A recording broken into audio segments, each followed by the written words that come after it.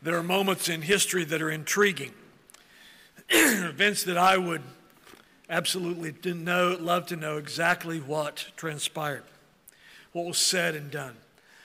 When I think of the scriptures that I would love to see portrayed in this way, there's a moment that I would truly love to watch and eavesdrop on. It's not the parting of the Red Sea as pictured by Cecil B. DeMille, or Elijah ascending to heaven in a chariot of fire, but there's an event. It's pictured in Luke 24, when the Lord Jesus, after his resurrection, appears to two disciples. They don't know that it's him yet.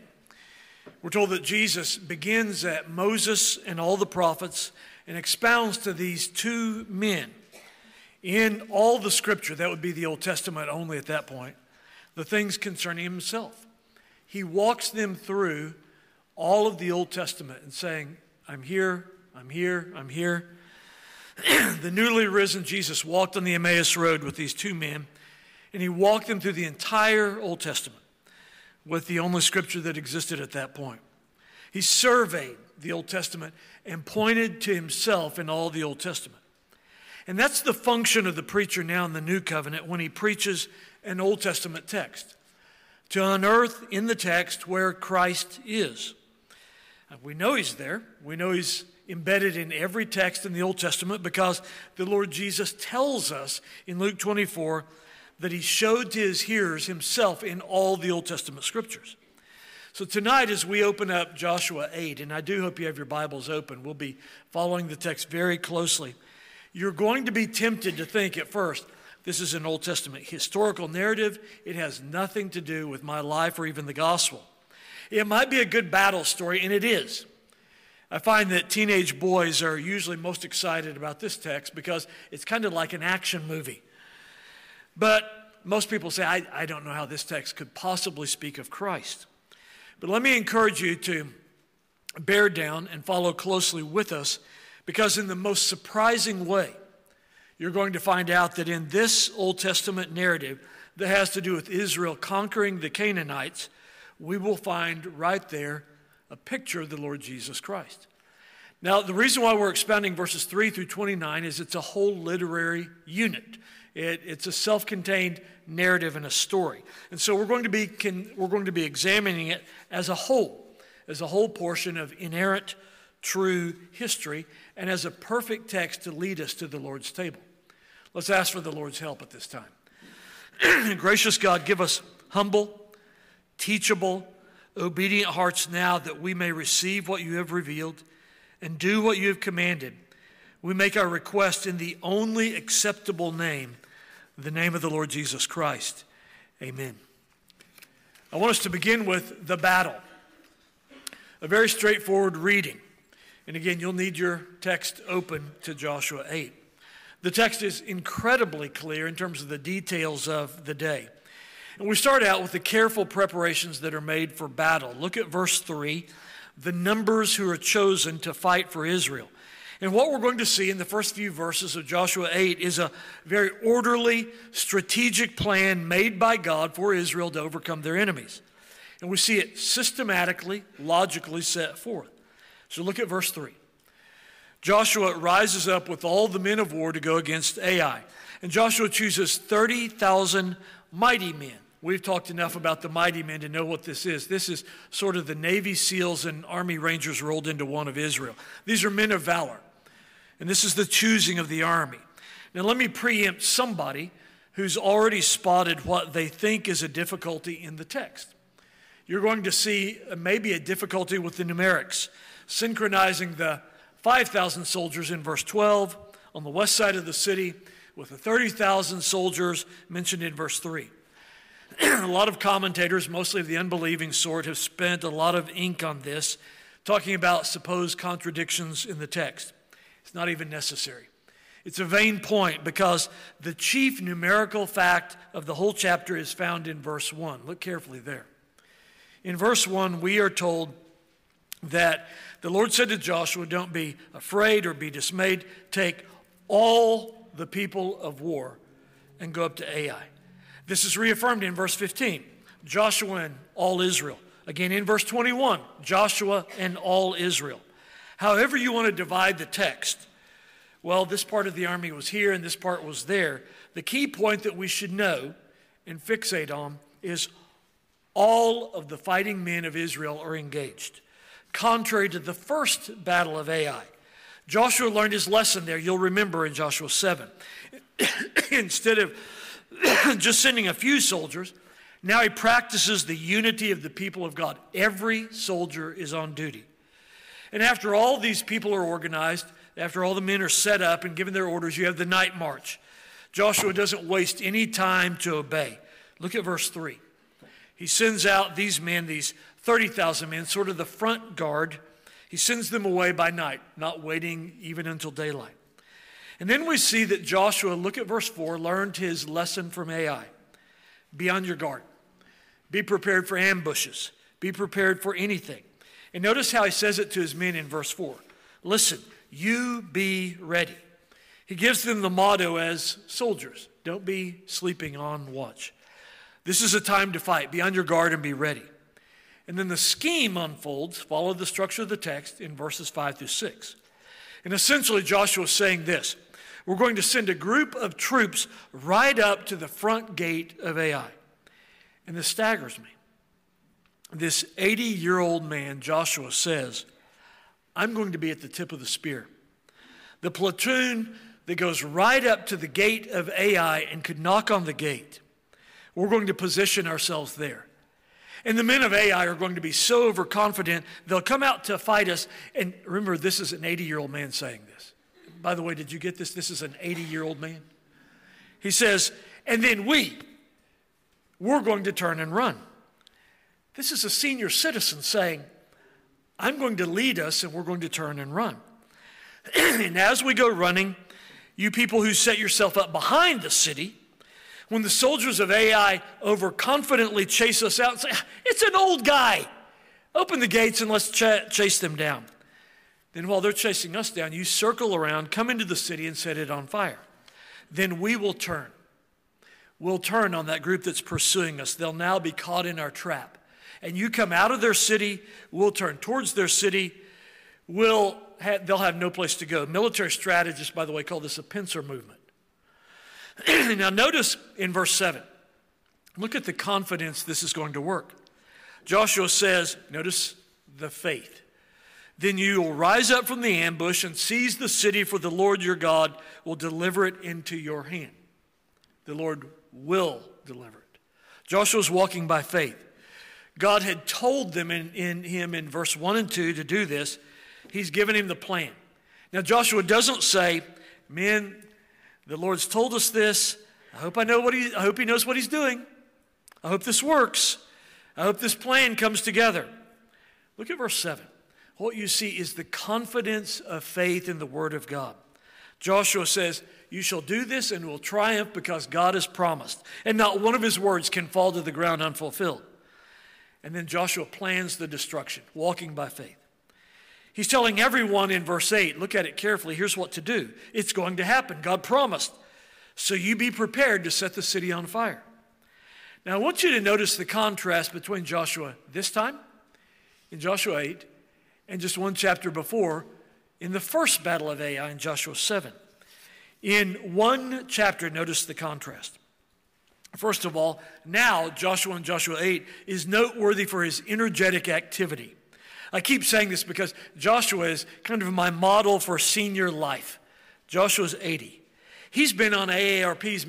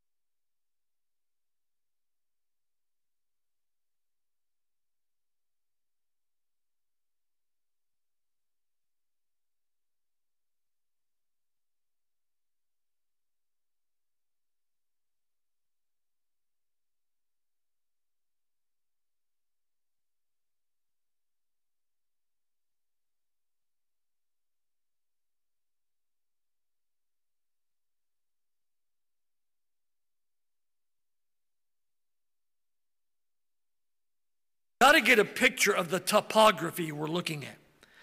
Ai, the city, is up on the hill. And right in front of the city gates is a valley. And Joshua is so eager to get at the battle, so eager to obey the Lord, that he camps that night down in the valley, staring up at the city gates of Ai. The men of Ai staring down at him. He wants to get at it in the battle at dawn's first light. He pushes his flesh. He's the master over it. This man doesn't say, I'm 80, y'all. I've got aches and pains. I just need to sit and relax. Could somebody get me a chair? I'm 80 in case you haven't heard. Look what he does in verse 18. The Lord tells him to stretch out his spear. Joshua stretches out his spear and he fights all day. Look at his involved leadership. He takes the elders and he goes with them to the head of the people, to Ai. Now think about the comparison. In Joshua 7, the last time, he didn't even go out. When the troops went out, he sent them out. He stayed back at Jericho and he sent men. But I want you to see something about Joshua. This is a glorious picture of growth in grace, of sanctification. Joshua is 80 years old. Don't ever say, you can't teach an old dog new tricks. Here's a man who's 80 years old and he learned from his mistakes. The last time he erred in not being on site, not giving leadership, not going up with his men, what does he do this time? Does he say, I'm too old to learn something new? I'm 80. I'm past that. No, he learns from his mistakes. There's some of you brothers here in this room who are 70, 80, and saying, it's too late for me, Carl. I can't learn something new. I'm too old to learn anything new, especially when it comes to mortifying the flesh and sanctification and disciplines. Just let me coast into heaven. That's not the picture you see in Scripture. Joshua has learned hard lessons and says, I need to be humbled by the first battle of Ai and change. And so at 80 years old, he starts doing something different. He learned it the hard way in chapter 7. He stayed home and sent men to fight for him. Now in chapter 8, you don't see that. You see Joshua at the front of the battle. He learned this lesson that real leaders don't sit on the sidelines and bark out orders from a shady spot. Leaders get in the battle and lead. They lead by being in the front line. Joshua personally oversees the battle to make sure it's done right. Look at verse 13. He's with the men. He's not back in headquarters. Notice what else we see about Joshua in this battle scene. Look at his constancy and perseverance. In verse 18, the Lord tells him to stretch out his spear, and so he does. But look at the punchline of this in verse 26. We read, Joshua did not draw back his hand with which he stretched out the spear until he'd utterly destroyed all the inhabitants of Ai. So between verse 18, when he first stretched out his spear, to verse 26, when we're told he didn't put his spear down. He didn't stop the fight until the job was completely done. And what you see there is that glorious Christian trait of perseverance. Remember, Joshua's an old man. He could be excused. He could say, well, I started the battle, and then I wandered off to the side to watch from a shady spot. I put in an hour. Let me go sit down here and rest. No, he leads by persevering. He says, men, we're going to stick with it till it's done, and I'm going to be at the head of the pack. We're going to stick with it until God's word has been completely fulfilled. We are going to stay in the battle, and I'll be at the head of the pack. Now notice also his confidence in the Lord and his trust in the word of the Lord. Joshua is a picture of a man who walks by faith.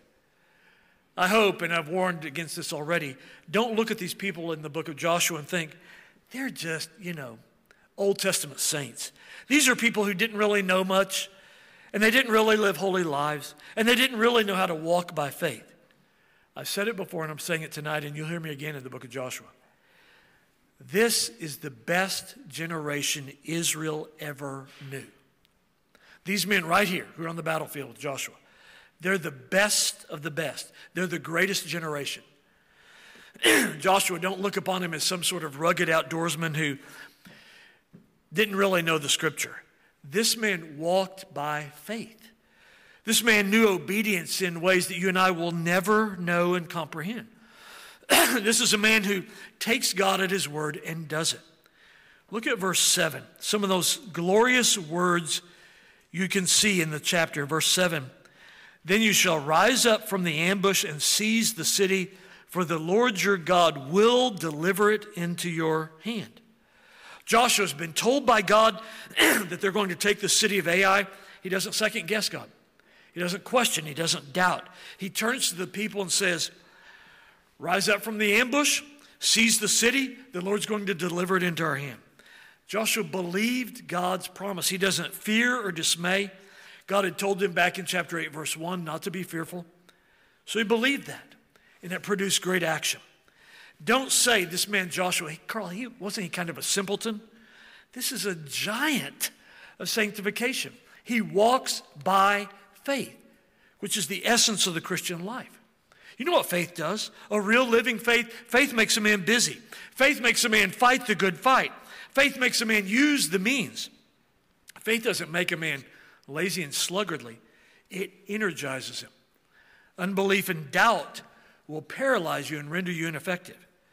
But assurance of victory, believing the promises, will make you busy. And Joshua understood this. And by faith, he gets up and gets busy. Now, there's something else that proves what I've said. Some of you are saying, Carl, really? Are you sure this is the best generation of Israel? Absolutely. Without a doubt, this is the best of the best. You'll look high and low in all the Old Testament. You'll not find a generation that did what this generation did. I want you to notice what they did. They obeyed Joshua's commands over and over again. By the way, compared to Moses' generation, can you find any time where they did that? This generation did what Joshua, as the mouthpiece of God, commanded them. They obeyed. Obedience, the word that causes some of you to stiffen your backbone. Obedience, that laughable word in our culture here and even in some homes here. Obedience. Think about the traditional wedding vows. To love, honor, and Carl, do you have to say obey? How those vows are mocked and even opposed. Think about what happens when we speak of the elders of the church and their right to encourage the congregation to obedience in the sphere of the church. Or think about what's the feeling that ripples through the congregation when we speak of a parent's duty to command obedience in the sphere of the home. Even in the church of Jesus Christ, obedience to God's law is often scorned or explained away. But Bible-believing Christians love obedience to God's word. It's always a commendable trait. This is exemplified in verse 8. If you'll look there, Joshua says, it shall be when you take in the city that you shall set the city on fire according to the commandment of the Lord. You shall do it. See, I've commanded you. Biblical Christians aren't bothered by the assertive leadership of someone like Joshua. They don't bow up when God's leaders say, you shall do according to the word of the Lord. See, I've commanded you. Israel obeyed. And if you read the narrative, you'll see what they did matched what they were commanded to do. Israel was given orders. They saluted. They obeyed. There was no disputing the orders, no grumbling, even though the mission was dangerous. So let me remind you of the battle plan. One squad of Israelite soldiers had to go up and take a position between the city of Bethel and the city of Ai, both Canaanite cities, confederated allies. And the 5,000 on the west, they were putting their necks out. If they were discovered prematurely, it would mean massive casualties. But they went without question. We don't see anybody saying to Joshua, Joshua, are you sure about this? This looks really dangerous. The main body goes outside the gates of Ai on the north, and there the people have to obey. They have to be prepared. As soon as the men from the city of Ai open the gates and come pouring out to attack them, they have to sprint away from the soldiers of Ai and do a planned retreat. If you have Robert Louis Dabney's biography of Stonewall Jackson, which I heartily commend to you, it tells how, and Dabney was Stonewall Jackson's aide, Dabney tells how Jackson won several battles in the war between the states by what he called strategic retreats. These are incredibly difficult to pull off. Usually, great numbers of men and supplies are lost in such an endeavor. When you, in an attempt to draw soldiers out of a position, turn and run and you look over your shoulders and say, we're running away now, waiting for just the right time to stop and turn and engage the battle. The men who were with Joshua, right in front of the city gates of Ai, they knew this would be dangerous. They knew that to fake a retreat before an advancing army of soldiers was dangerous. Yet we don't see one word in the text of people saying, I don't think so. I'm not very confident in your leadership, Joshua. They obeyed unquestioningly. How the greater Joshua, the Lord Jesus, delights to see that kind of obedience from his soldiers.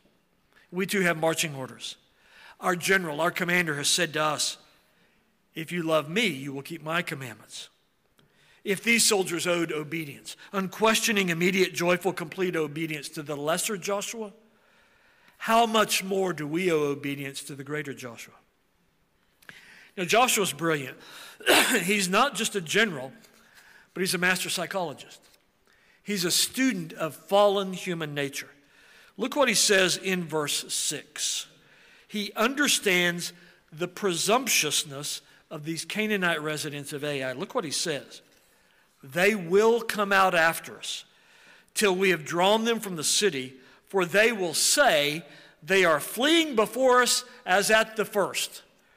Joshua knows he can count on the pride and the presumptuousness of the Canaanites. He's inside their head. It's astounding how well he knows his enemy. Look what he says in verse 6, and notice the surety with which he says it. Joshua says, they will come out after us till we have drawn them from the city, for they will say they're fleeing before us at the first. Joshua understands his enemies. Now listen to me carefully. He understands his enemies. This is the same thing that Paul says in the New Testament to us when he says, we are not ignorant of our enemies' devices. Paul says, we know our enemy. Joshua knew his enemy.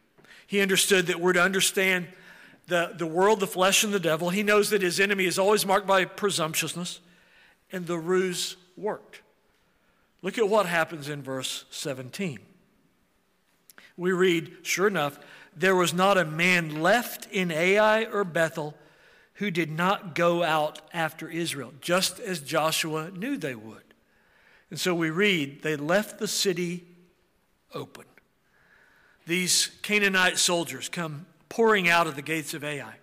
And these men, as they come pouring out, they're saying to one another, we beat these Israelites just a few days ago. We came storming out of the city gates, and we chased them, and we killed 36 of their men. Let's go get them again, and let's finish the job this time.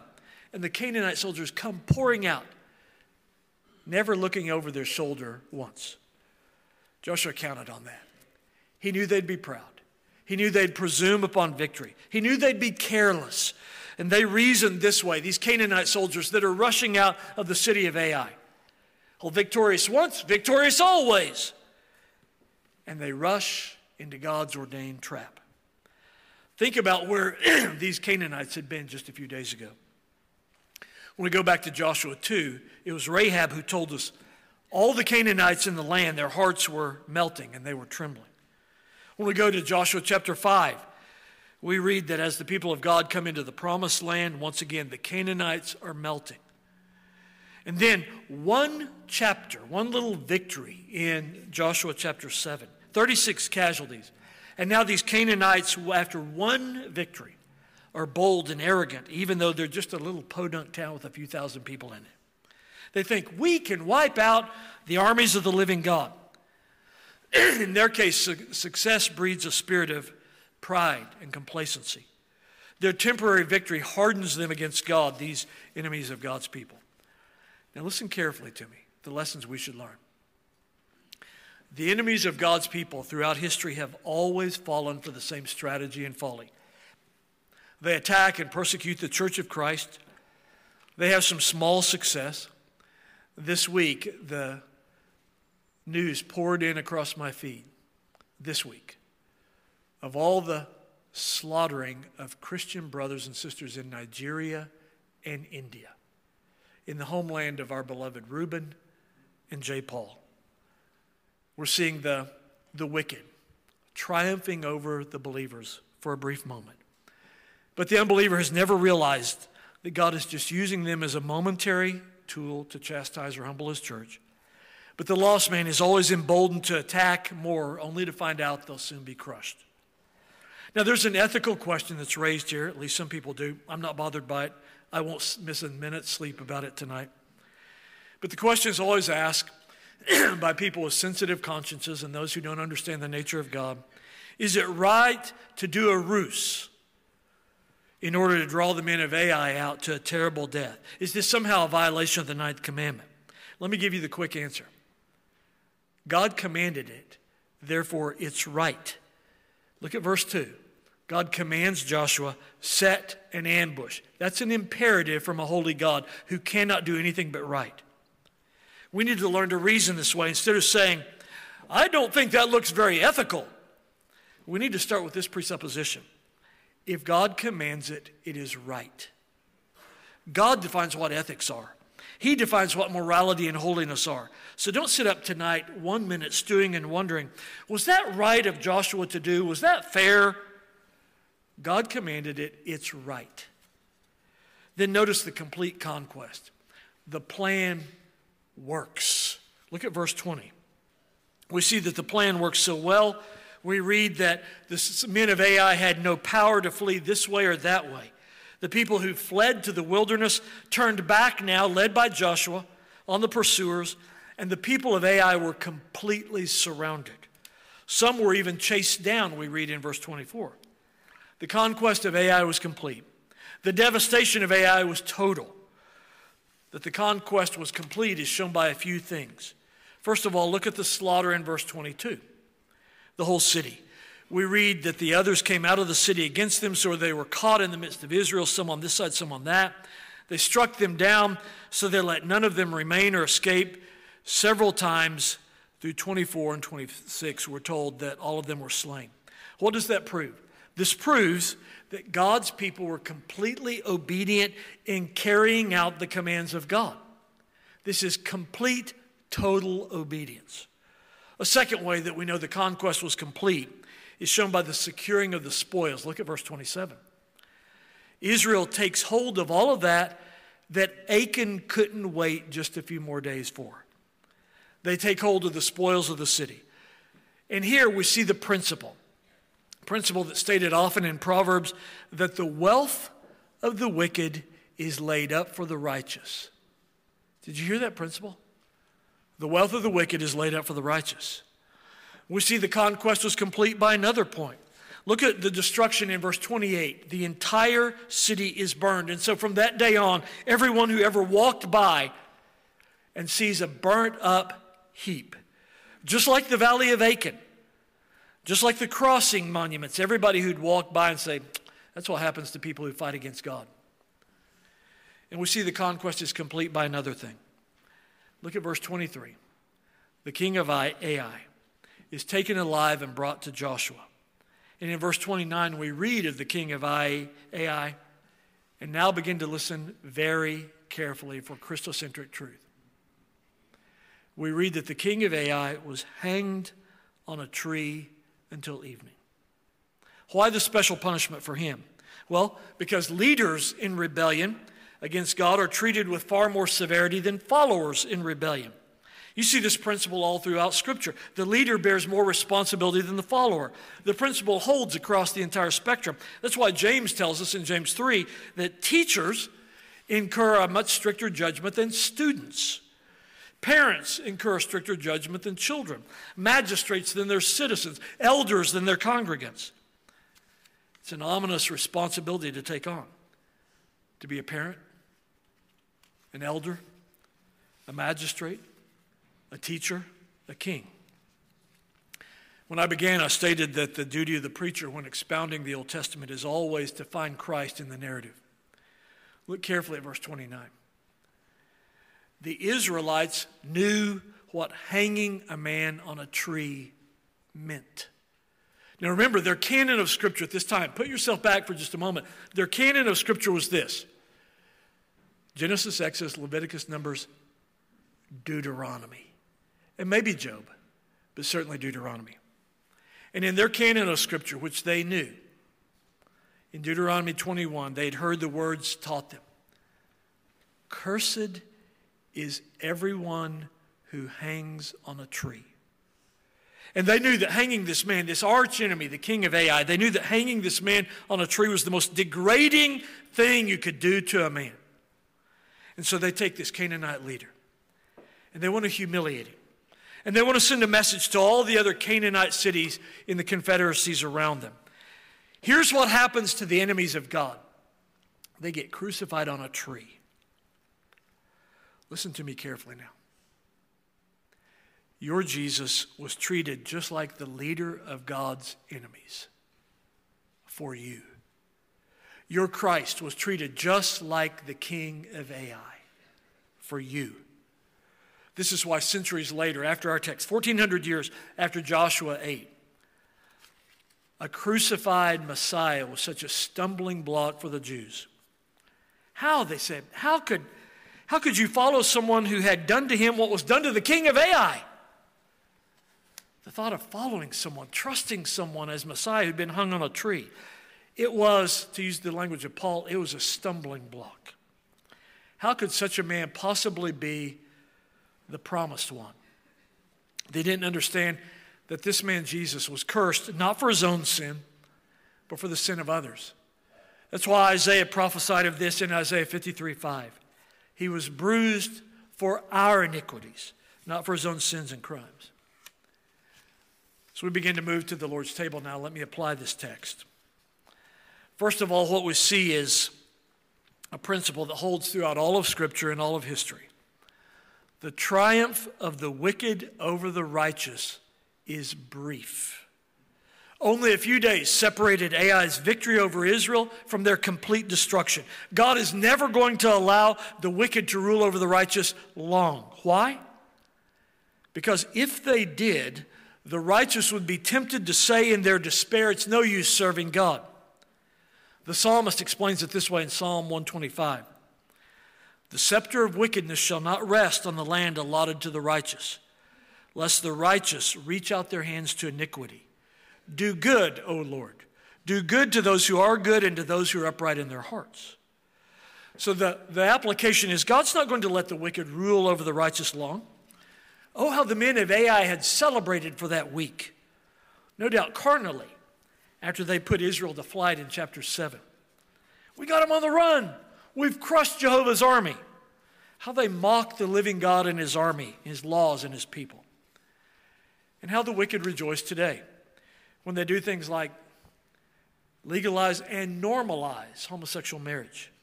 When they control the educational apparatus to inculcate godless thinking, how the wicked rejoice and say, we've had our way. We've crushed the church of Jesus.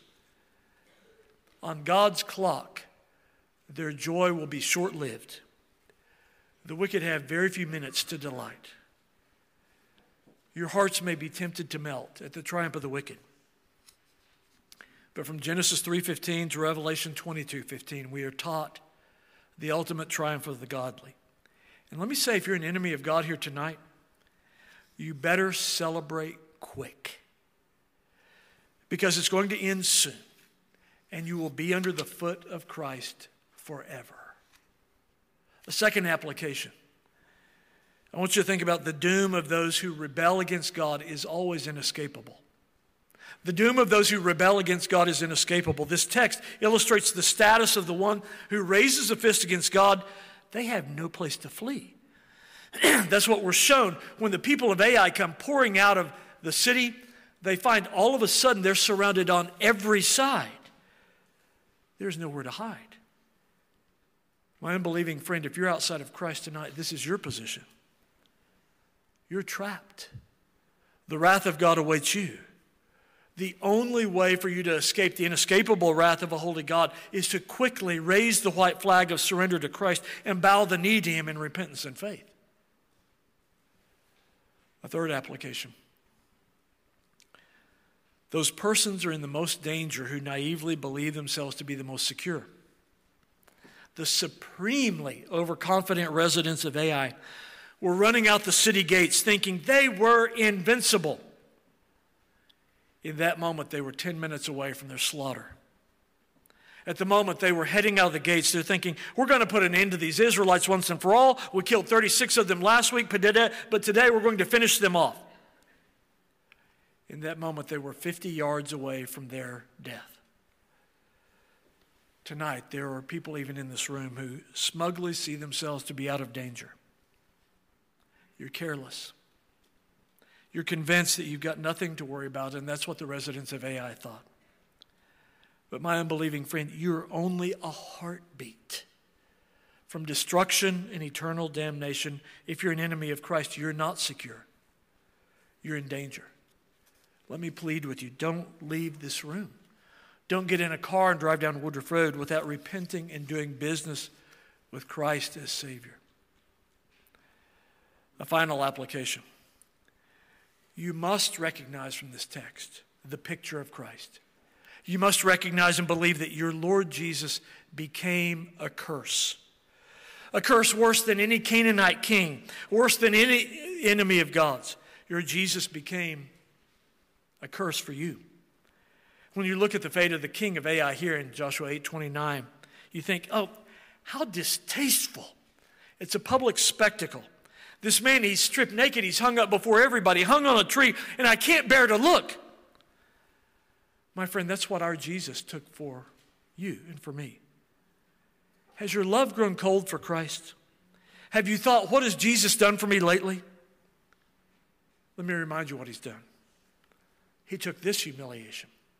He took 33 years worth of degradation that you might walk free, that you might have eternal life, to be received as a son, a daughter by faith in Christ. And so the Jesus that you'll meet now at the table is a crucified Savior.